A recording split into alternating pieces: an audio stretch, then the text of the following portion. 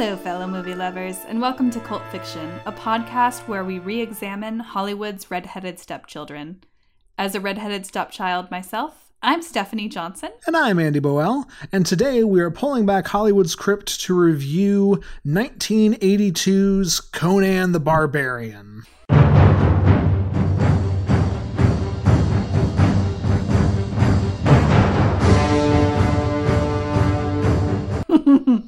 This was a trash movie. This was a bad film. Okay, so like it's not a good movie, but I get it. What do you get? Like, I get how this could be appealing to people and how this could be like the movie that launched Arnold Schwarzenegger's career. Like, there's a heavy layer of cheese over everything, but just the leather and oil and muscle and sword and boob and primal everything. Like, this is a badly written movie, but I 10-year-old Andy got it. Well, I'm glad some version of Andy got it.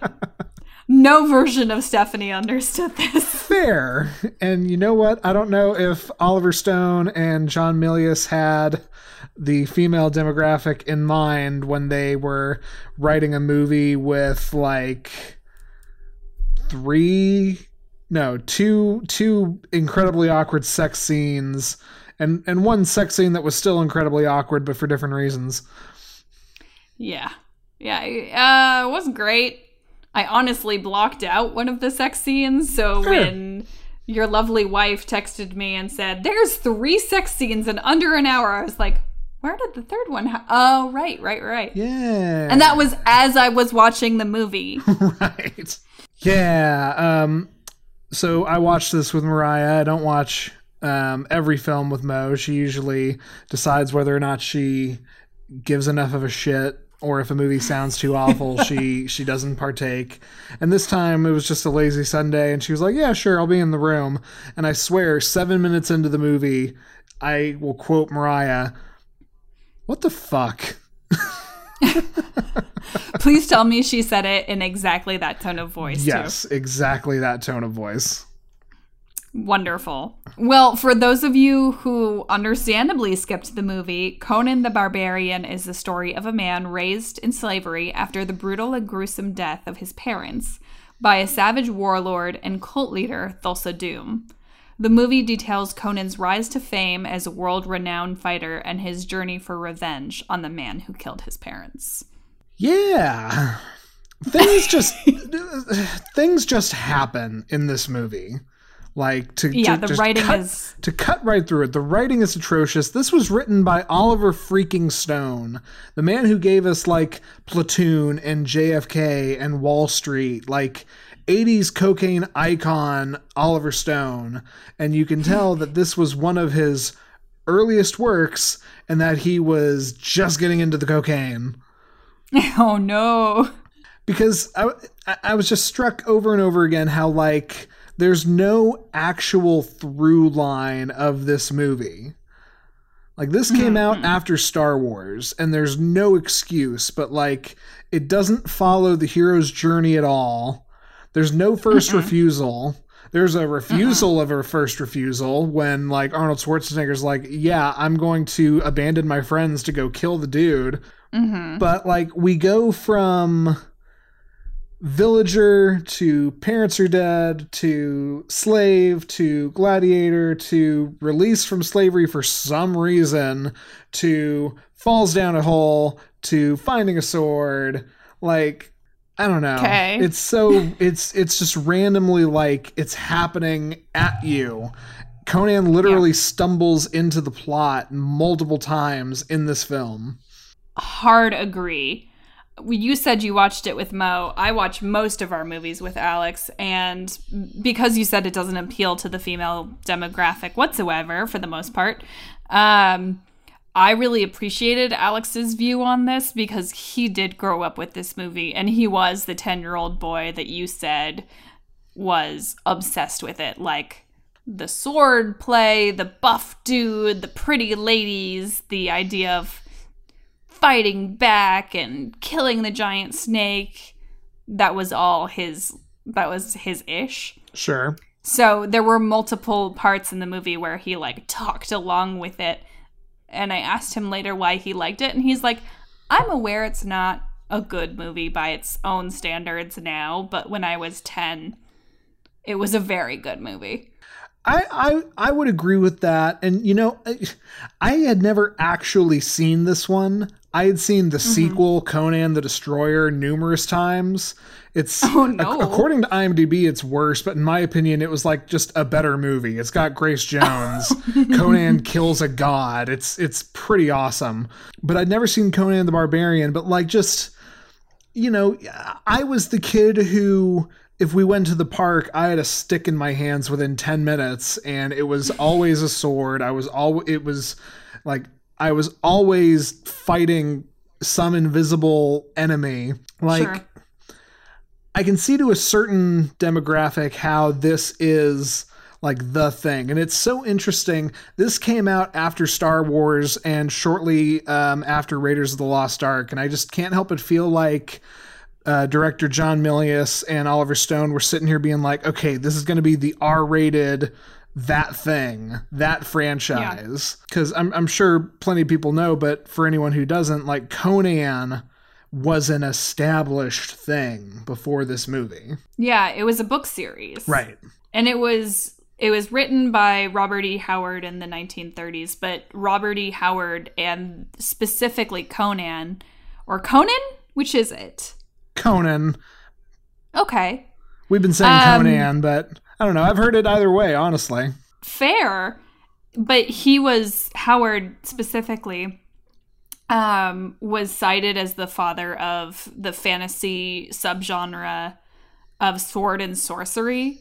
And a lot of what happened after was informed by Conan. Right. So it's interesting that it's like, oh, of course you had a stick in your hand as a kid and you were pretending to fight, you know, it's directly based off of this, and this idea is inherent. Am I making sense? No, well, I think it is inherent. And I think like there's something about the sexuality. You know, I used the word primal earlier in describing the sort of thing. And I really think like this is like so male gazy, but it almost like started in a time where it was like maybe not maliciously male gazy. I don't know. I don't know how much of a cliff I want to defend Robert Howard on for having like a hot blonde in a loincloth grabbing the leg of the strong sword man. But like my point is like even beyond the fact that there's a hot blonde in a loincloth, there's a hot ripped dude in a loincloth with oiled muscles. And that's just always been like part of it. It is a men want to project themselves onto this alpha figure. And of course the alpha figure is getting all the girls. And like, especially in this movie, one thing that really struck me, and they kind of kept with this weird sexuality tone, you have this group of taut, virile, strong, young, sleek, oiled up heroes, and all of our villains are like these kind of paunchy, older, flabby faced men kidnapping and seducing, you know, these young women. There's definitely a dynamic of like, okay, which one of these is best thing going on here. Yeah, I will say, when you said male gazy, I agree with you, but then there's also elements of the female gaze. I personally don't find Schwarzenegger very attractive at all.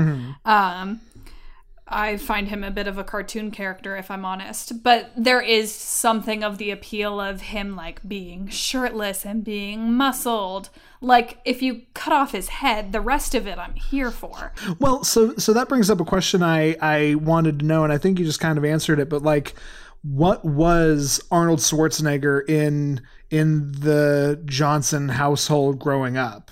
The governor. Okay. Because I grew up in California. Well, this is fair. No, but even before that, I think neither of my parents were particularly a fan of him. Okay. I could absolutely be wrong, but I think he was a bit mocked in our household because he was so over the top. I gotcha. And that's interesting. Not interesting. It's just like, I can tell you in my household, Arnold was the guy.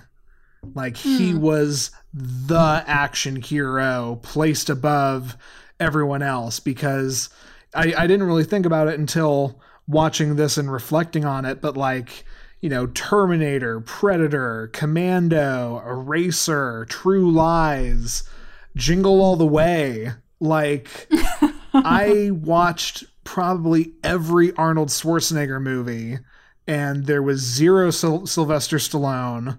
There was Bruce Willis, but just in the context of Die Hard. And like those are like your 3 90s action heroes. I would say those 3 and Jackie Chan are like, it was one of those 4 are the guy. And in the Boel household, it was Arnold Schwarzenegger, whether that was like totally conscious on my dad's part or not. So that's another reason why I sit here and get it. What is best in life? To crush your enemies, see them driven before you, and to hear the lamentation of their women. That is good. That is good. Well, he's like a characterization, right? Yeah. Of everything that's male. Yes. So it's like he's overly muscular. He's overly sexual. I mean, the drop that you use all the time for LHR, case in point. It's one of my favorite things ever. I know it is. But there is something with Arnold Schwarzenegger that's like, oh, this is someone who is the epitome of masculine. Yes. I would agree with that. But you know, you called him a cartoon character, and I totally agree with that as well. Like there's a point in the movie when Arnold Schwarzenegger is being chased by wolves, and then he falls down the hole where he gets the sword, where he makes the sound. And I straight up like shouted in my apartment, "He made the sound! He did the oh!" No. I was gonna ask which sound you meant, because I wasn't quite sure, but I figured it was one of like the Arnold grunts. Yes, it is. Like, it is the Arnold cry. And you know, so to bring it into the movie, like, this really was his breakout role. It wasn't his first role. That was a movie called Hercules in New York that I've never seen and have no interest to. But like, Conan was the thing. It was Conan, and it was the Pumping Iron documentary where he talks about coming. I swear to God. But like, you watch him, and so this is like one of his first real acting challenges, and he took it seriously. He started growing his hair out 3 years before this movie even started filming, so that he didn't have to wear a wig. But he's such a novice actor in this, and you can tell by, like, you know, there's the part where he starts gladiator fighting for the first time, and I can just see Milius being like, "Okay, Arnold, you don't know how to fight." And he's like, "Correct, I don't know how to fight." Okay, but like, we're acting. This guy's gonna pretend to beat you up, act like you are confused and have no idea what's going on. Okay, I am confused and have no idea what's going on. Oh no. It's interesting, like, through it all, like, it feels like his side characters get a lot of talking around him. You know, Subotai and Valeria carry a lot of the conversation. Arnold really is like there as something to be seen more than heard for the most part. I think the most serious bit of acting is when he does the famous line, "What is best in life? To hear the lamentations of their women." Giant jack off. You're right. It's just the way he says it, and also a little bit because Alex was mouthing along with it because it was not a line he knew so well. I was like, oh my God, whatever. But How embarrassing for classically trained James Earl Jones to be like, I have to act off of this piece of muscular cardboard. What the fuck, you guys? And we say that, and I would totally be agreeing with you, except I read that they got along tremendously on set.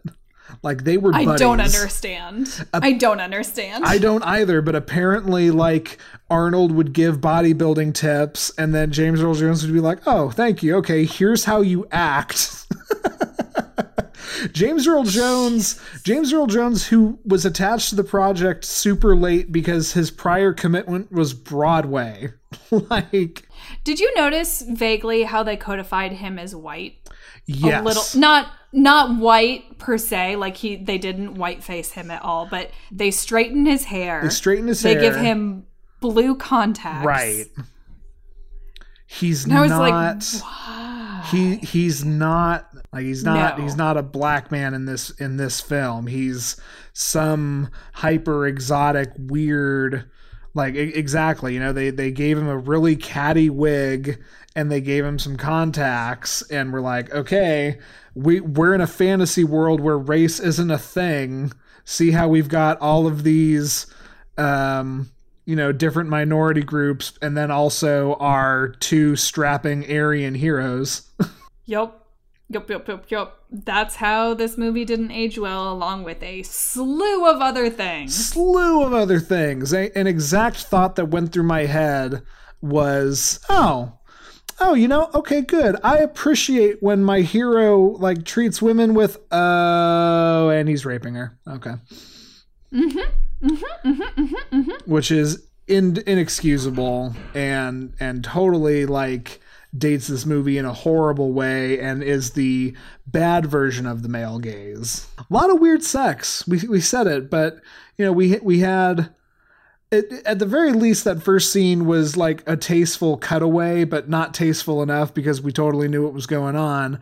But then, like, later, one of the bits of plot that Conan literally stumbles into is he walks past a house and this lady's like, oh, hey, you're strapping. Come lay by my fire. And then I love you. exposits during sex. Here's the bad guy. Here's his symbol. This is where you need to go. I'm a monster now. I'm a demon now. See you later. I'm a demon thing. Throw me in the fire. I was going to give this movie the Oscar for most awkward sex, but then I remembered Showgirls and rescinded. It's fair. But speaking of awkward sex, like, that was an awkward sex scene because, like, that's a not good dirty talk. There is the last sex scene of the movie is between Conan and Valeria, and literally, like, all they do is it's just shot after shot of them, like, rolling around. Like, they keep doing the Simba Nala thing of, like, I'm on top. No, I'm on top. No, I'm on top. Listen, they're both warriors. They have some internal struggle of who is going to be on top. I'm going to hope that is what they actually meant, and it wasn't just like I don't know, guys, roll to the left this time. Like, we need 45 seconds of this. How much do you love Valeria, though? Valeria makes this movie. Like, this is a bad movie until we meet Subutai, and then then it's not a good movie. It's still just like, it's a weird bit where they're just going through a town and, like, nothing actually happens. But like, it gets a slight degree better after we meet Subutai. This movie gets good after we meet Valeria. Yes. Which is, by the way, halfway through the film. Yeah, you know. But Valeria is the one who's like, hey, I'm going to break in the castle. You guys want to come with? And they're just like, okay, let's see what's going on inside the castle. What's going on inside the castle? Snake worship for this weird, creepy cult that Thulsa Doom is in charge of. And then Valeria proceeds to kill, it's kind of unclear, attendant of the cult and wear her clothing. And she drives the rest of the plot for the movie. Her death drives Conan for his final, like, battle scene. Right. Yeah, she is the only thing driving the plot in any sensible way. And I mean, to be perfectly honest, I want the Valeria movie. Like, I would much rather watch that. Do you want to live forever? Absolutely. I would be here for the version of the movie that's Valeria dealing with the fuckboy that is Conan, but saving the day anyway. I would watch that. Same. Absolutely. This might be a opportune moment to point out there is a movie called Red Sonja, which stars Arnold Schwarzenegger and Sandy Bergman, who is Valeria. Came out 3 years later after Conan. Arnold Schwarzenegger is basically playing Conan. Red Sonja is another Robert E. Howard character. I'm just saying.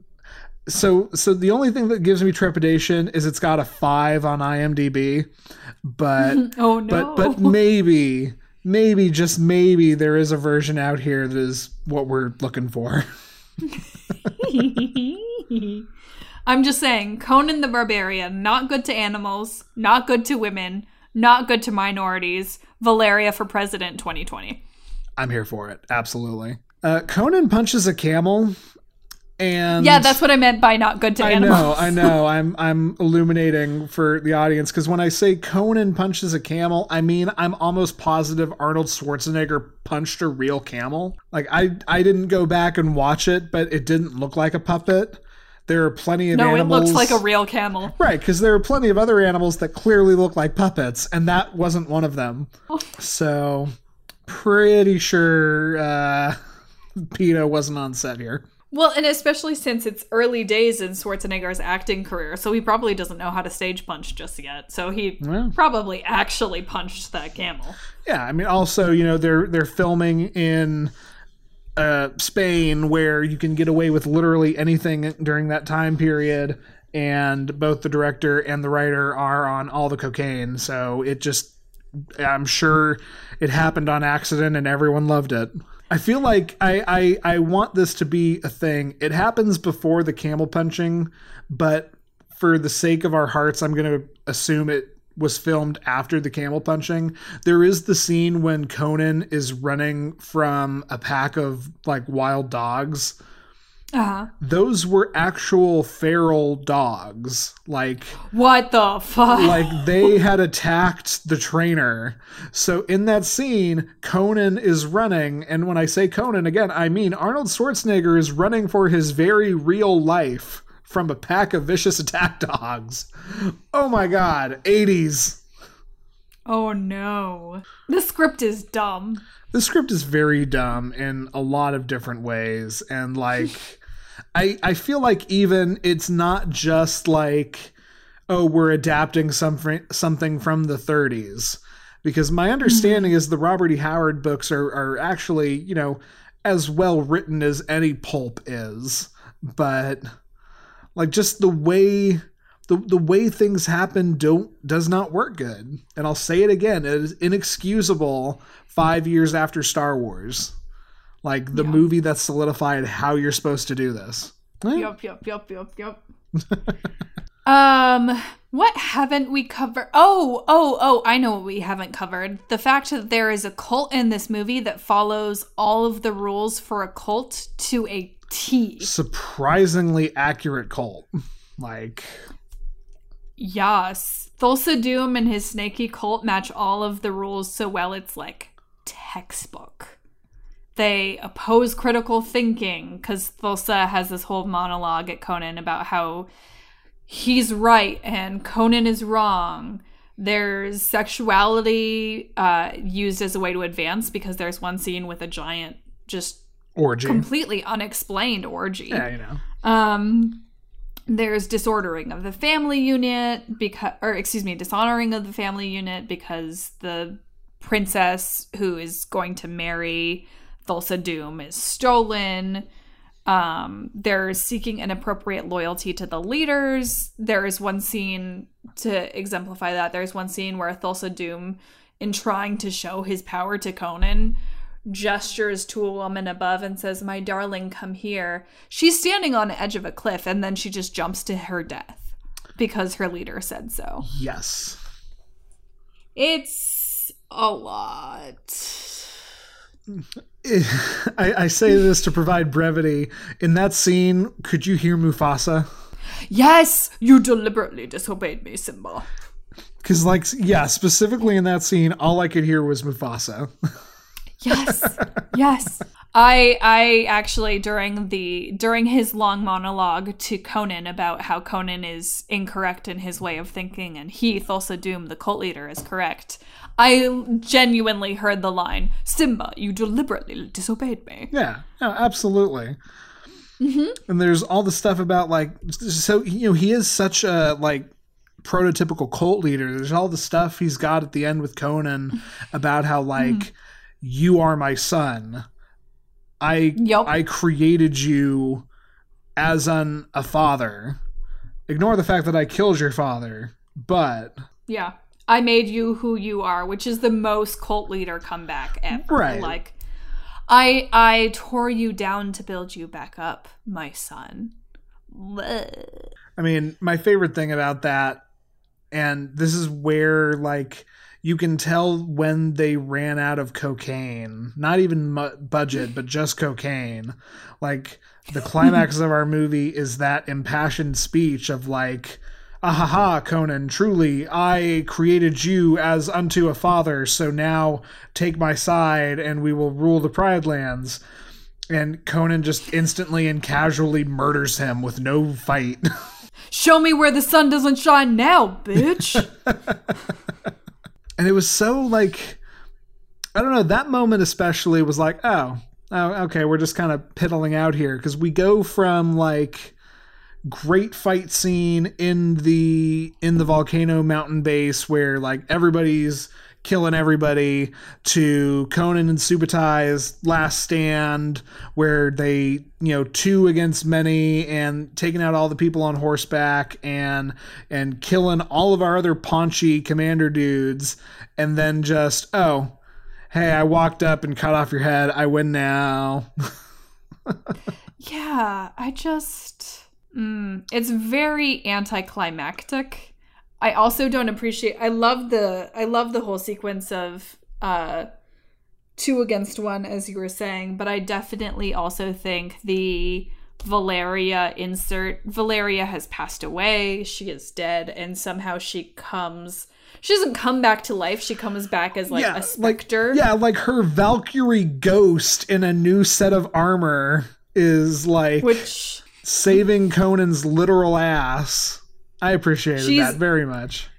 Yeah, she's an actual Deus Ex Machina, and you're just like, okay, sure. Because once again, of course the woman is the one who drives the plot for the further glory of the dude. Well, yeah, and I mean, like, we're coming a little disjointed, but, like, how did it hit you, the part where Conan is literally crucified, is on the brink of death, and then our savior woman character essentially bargains with the demons or whatever. And, like, it's even said, like, okay, there's going to be a consequence. Then I'll pay the consequence. I love him. He needs to survive. And, like, you know, essentially trades her life for his. Yep. Yeah. And as she's dying, she said, I did say I would pay the gods. And I'm like, girl, you had so much better ahead of you than this fuckboy. Yeah. She's the only one who's competent. The only one who... I mean, Subu'tai is also pretty great. But, like, she is clearly the best fighter amongst them. The smartest. The one with the biggest brain. And she's the most discredited. Yeah. Gail Simone, famed comic book author and also the woman I want to be when I grow up. She came up with a term called fridging. Mm-hmm. Based off of a Green Lantern run where a Green Lantern comes home to finding his girlfriend dead and chopped up into pieces and shoved into his refrigerator. And she came up with that term to mean when a female character drives the plot of a man. Right. Like the death of a woman driving the plot, driving a man to motivation to, like, do a thing. And that happens not once with Valeria, but twice. Because Conan's mom dies in the very beginning, and that's kind of like what continues Conan's plot. You killed my mother. You killed my father! You killed my people! You took my father's sword! Ha! Right. It's just there. It's like we couldn't think of any other way to motivate the character other than all the women he loves keep getting killed by this dude. And that, I mean, again, 80s, terrible script. Like, I'm not defending it in any way, shape, or form. No, not at all. But I can see why coked out of his mind Oliver Stone thought it was a good idea. Neither here nor there. It struck me. Conan's mother is played by an actress who has no last name and is called Nadiiska. And that is a fact that I feel like everyone needs to know, because that is such a, like, shit, move over, Cher. Let's get Nadiiska in here. Nadiiska. Has she been in anything else? She's a Bavarian actress. And yeah, I mean, she's got she's got like a 25-year career. A lot of it is, it looks like Spanish movies. Interesting. Yeah. And I feel like with a name like that, she has to be a model. She's certainly beautiful enough to have been a model. I'm looking for any other like American credits. There's something called Black Commando, which looks exploitive. What? Wait. Oh, what? She was in a adaptation of Othello called Black Commando, which now I need to watch. Beg pardon? I'm not... It looks like it's like set during Vietnam. What the hell? All right, this is going on my personal list. Like, oh my God. Oh no, I see it now. Oh, we need to watch this. We need to watch this. We need to watch this. Okay, listeners, sorry, we've gotten distracted. Anyway, Nadiiska, remember her name. Remember how pretty she is. Remember her sacrifice. Let's talk about that freaking moment at the beginning of the movie, like, oh my fucking God. Thulsa Doom being a catty high schooler, like, looking at her so somberly, mournfully, like, I love you. I always loved you. You had to go to the prom with him. Okay, I'm over it. Psych, I cut off your head! Damn, Andy, I'm sorry I never asked you at the prom. Jesus, you were a freshman. Yeah, I was about to say, to be fair, there was a substantial age gap. Substantial? Rude. Well, okay. Put foot in mouth. So you wrote Conan's heaven is weird.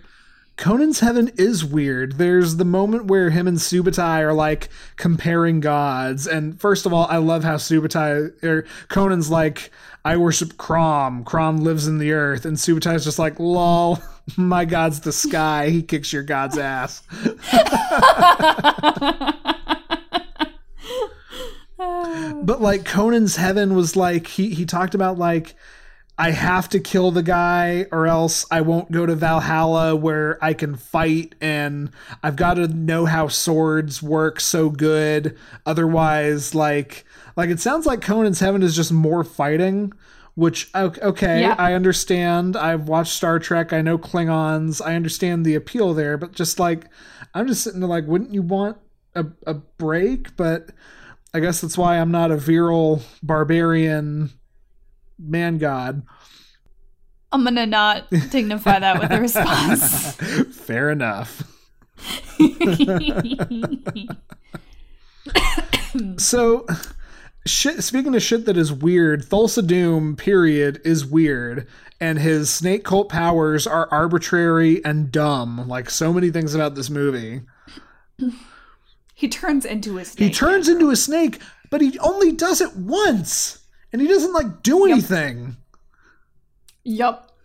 So during the witch sex scene, the demon witch sex scene, I was like, oh, that's weird. And Alex just like next to me, like quietly says into his hands, he's like, it gets weirder. And I was like, how can it get weirder?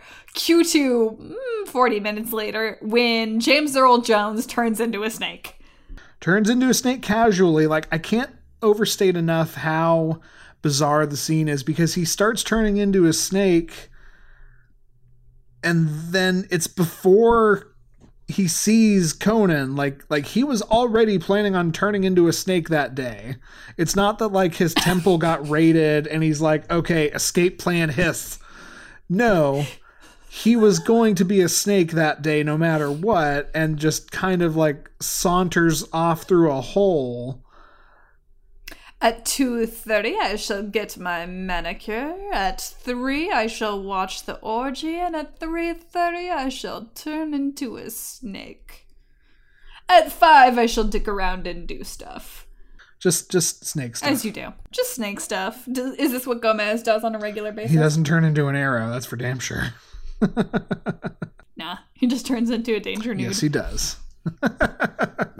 So speaking of giant snakes, towards the middle of the movie, we get the exciting, like, snake temple raid sequence, and we get the objectively cool giant snake puppet that Valeria and Conan and Subutai all wind up fighting. And is it cool, I think it's pretty damn cool. I appreciate anything real that is that big as a practical effect. Okay, glad you appreciated it. Okay, yeah. I mean, maybe it's 80s cool. Let me look at it again. Oh no, I was sorry. I was referencing the fact that it was terrifying. Oh, well, fair. Because it is a giant snake, and what am I scared of more than most things, Andy? Snakes. Right. And, I even thought about it during the movie. I was like, oh man, Stephanie really hated that part in Snakes on a Plane when the big with the snake giant grandpa with the snake. giant python, and this thing is like 4 times the size of that. Okay. Fair. I see where you're coming from now. Gomez is fine. I can deal with him because Right. he's sweet and he's little and he stays in his cage for the most part unless you take him out. And even then he's like, worms. I'm going to stay over here. Fair. Yeah. But, I mean, did it give you any solace when the giant snake died? I guess. I did kind of wonder with the giant snake, like, probably 30 minutes from then is when we see James Earl Jones's character turn into a snake. And so part of me was like, wait, was that snake a person too? And you gotta think that, right? I mean, either that or it was like the snake demigod thing.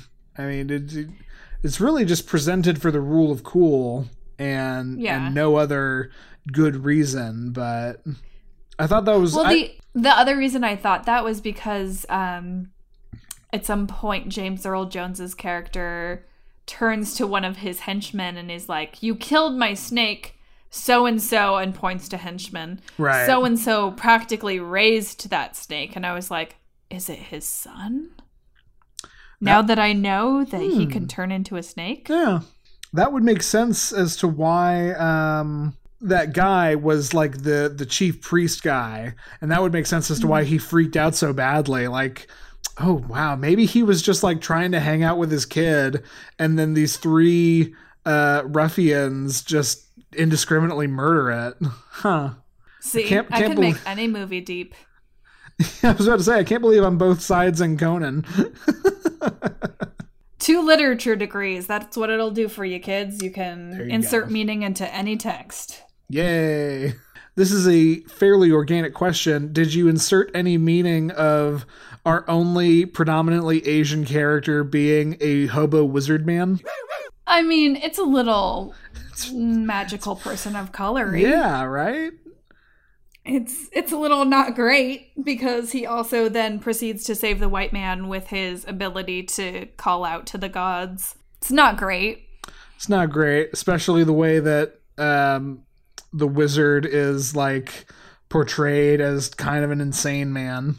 That and the fact that like he tells the white man's tale. So it's like this co-opting of, I could tell my own culture and my own story, but I'm gonna instead tell the story of this white man I know. Because this white man is so great. He's so great, you guys. Oh my god, let me tell you about this white guy. Now, oh my god, he has zero butt. He does. It's all in his pecs. Yeah, well. Yeah. And that's what it is for Angelina Jolie, too. Hey! I've never appreciated you more than when I hear you shit talk Angelina Jolie, who I've never gotten. Oh. So I gotta say though, on the one hand, Magic Person of Color, totally 80s racist.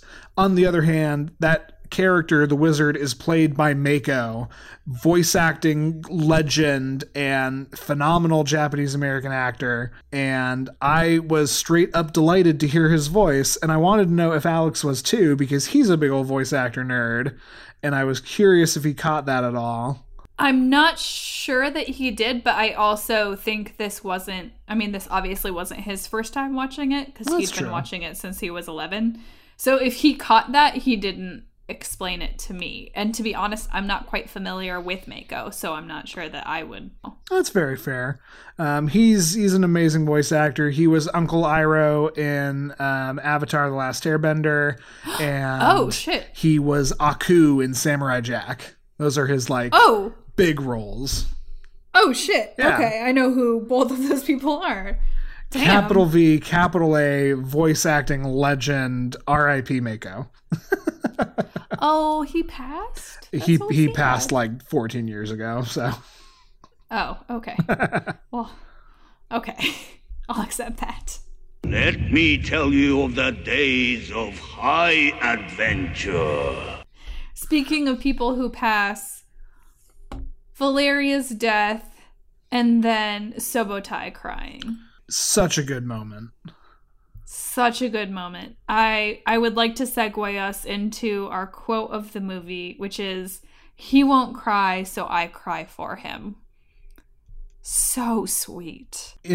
I don't want to step on your words, but you really accurately pointed out that it is a example of a character like holding space for someone else, which is a real thing you do for people as a form of grief sharing. And yeah. I can't imagine that it was intentional, but it still applies, and I appreciate it. Yeah, I don't think that was a thing that people holding space. I'm sure that wasn't a term in the early 80s, but still the concept of he won't cry, so I cry for him. And that idea of this person is experiencing a grief so great that they can't emote, so I will emote for them. I was just like, oh, okay. Yeah. This is lovely. That Oliver Stone meant it as man, Conan's so tough, he doesn't even cry. I'm sure he did. Yeah. But doesn't make it any less lovely unintentionally nowadays. I keep getting tripped up, just to take a moment, I keep getting tripped up on how old this film is. I'm finally in the stage of my life where I sit here and go, oh, okay, 1982, that was only 10 years before I was born. That's not that bad. And then I sit here and go, wait, I'm 28. So this film is rounding up 40 years old. Cool. Andy, how many times tonight are you going to call me old? I said nothing about anything. I was born in that decade, boy. You're born on that decade, sure, but you're a lot closer to my birthday than this movie's birthday. Okay, baby. Listen. Yes. I love you. I love you? Uh-huh. I love you. Uh-huh. Okay. All right. Tell me your damn quote. So my quote, we mentioned the awkward sex scene. I kind of made a joke of it, but my quote absolutely is, "Do you not wish to warm yourself by my fire?" Which is 100% the get coffee, Netflix and chill of the Hyborian age. I'm gonna say that to Alex later. Yes, I approve of it. There's nothing better than warming yourself by the fire and then getting thrown into the fire post-coitus. That's what every girl wants. Yeah, you know. Just get thrown into a fire and to turn into a laughing fireball witch thing. Sure. Andy, is this movie cult? I think this movie is totally cult. Like, this isn't the first movie where we've sat here and said this is cult because of the character more than the film itself. I think Conan the Barbarian, the movie, is silly and poorly written and nonsensical and forgettable. But Conan is cult. And this movie is cult through Conan. And like it's cult because of all the boys who watched this and then became like kids who would run around with swords and pretend to be like, you know, these leather clad, a different set of armor every time you see me, like badasses who are out there looking for the lamentations of the women. Like Conan is cult. Conan is almost 100-year-old character. And like he is Jesus. Yeah, right? Weird. He is the barbarian. Like when you roll up that class in D&D, you're thinking of this guy and the giant sword you're going to swing around.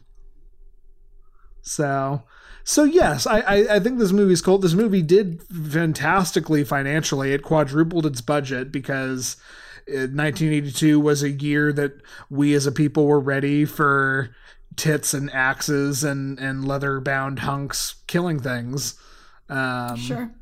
But, you know, it caused a franchise. It was already part of a franchise, but it did, like, cause enough of a phenomenon that I think you can say Conan to just about anybody, and as long as they don't think you're talking about the talk show host, they're going to know exactly who you mean. Sure. So you can either think of Arnold Schwarzenegger with muscles oiled up and ready to go and kill people with a giant sword, or you can think of a 6-foot-tall redhead. Take your pick. I mean, I know which one I want to tuck me in at night, and it's the delightfully freckled redhead. Oh, Conan O'Brien is so lovely. And he's so freaking tall. Yes, he is. His freakishly long legs. I went to LA to visit my sister when she lived there, and we went to go see a taping. Oh, that's right. I forgot about that. It was so fun and so cool. But also, like, he comes out and you're like, oh my God, how are you actually this tall? Yeah. How?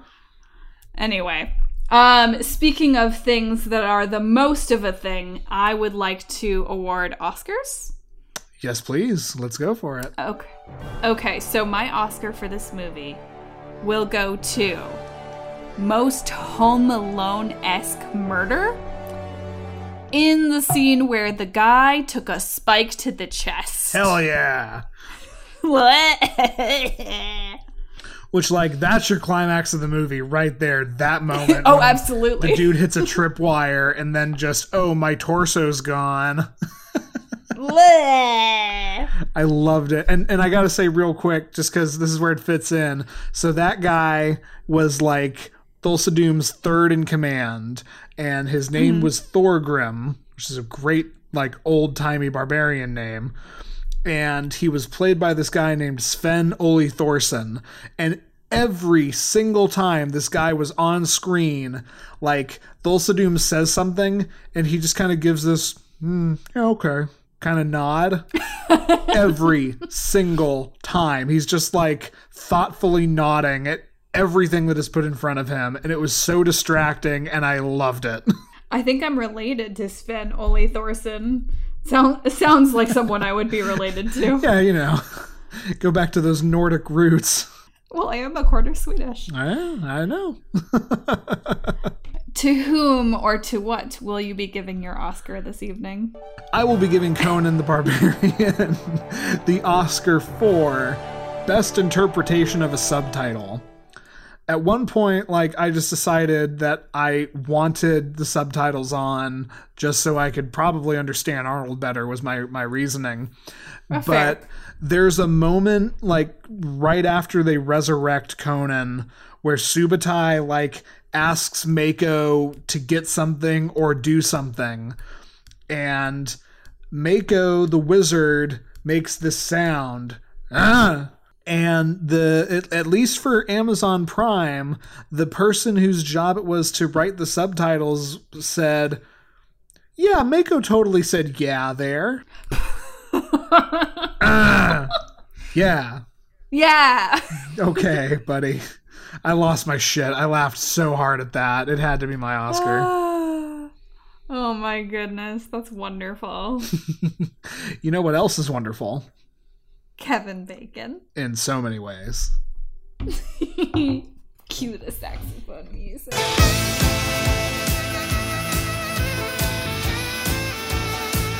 All right, so I went with the best character in the movie, the wonderful Sandy Bergman, who, like, I never really knew Sandy Bergman, but if I had been around in the 80s, like, it would have been her poster on the back of my closet. Let me tell you, she is a handsome woman. Sandy Bergman was in a god-awful movie called The Ice Cream Man, which is about a killer ice cream man, just so you know. And that killer ice cream man was played by Clint Howard of the Howard Brothers. Sure. Clint Howard was also in Apollo 13, which we all know by now had Kevin Bacon. Very well done, my man. All right, well, I chose one of the three other women character in this movie, 4. Which is to say, I chose Cassandra Gava, who played the witch. She is in The High Road to China with Wilford Brimley. That's a good movie. And Wilford Brimley is in End of the Line with Kevin Bacon. Nice. We're tied. I'll always take a tie. Anytime I can tie, secretly it's a victory to me. Fair enough, dude. I've been in arguments with my husband enough to know that, when you can take a tie, you take it. When you can take a tie, you can take it. Yeah. What are we watching next, Andy? Well, let's find out. I'm very curious because, like, the crypt has been putting yourself through the snake gamut. There's so much, Andy, so much. And, like, I don't know these movies well enough to know that there's a giant snake or that somebody turns into a snake. I think you're getting psyched up for Anaconda, but we don't psych up movies and we don't pick them in advance. On Cult Fiction, we put our hands in fate and we use a random number generator to look through our 310 movies to find out what we're watching next. And so that is what we are going to do now. And I have rolled number 186, which is a good frickin' movie. Okay, I can tell you this one does not have snakes, but it does have boobs. Okay. Next time on Cult Fiction, we are watching Reanimator, which is sci-fi horror garbage, and I love it. I'm excited. Okay. Reanimator kicks ass. Oh, this is a good movie. Okay. Well, that's all for this edition of Cult Fiction. If you want to keep up, you can follow us on Twitter at CultFictionCast. You can also follow, rate, and review us on iTunes or wherever you get your podcasts. We would especially love a 5-star review. Yes, we'll close please. the crypt for now. We'll close the crypt for now. But join us next time when we inject green goop into dead people as we watch H.P. Lovecraft's Reanimator. This movie kicks ass. I love this movie. For Stephanie Johnson, I've been Andy Boel. Hey, ha, ha, ho, ho, ha, ha. Yeah. Ba, ba, ba. Bye.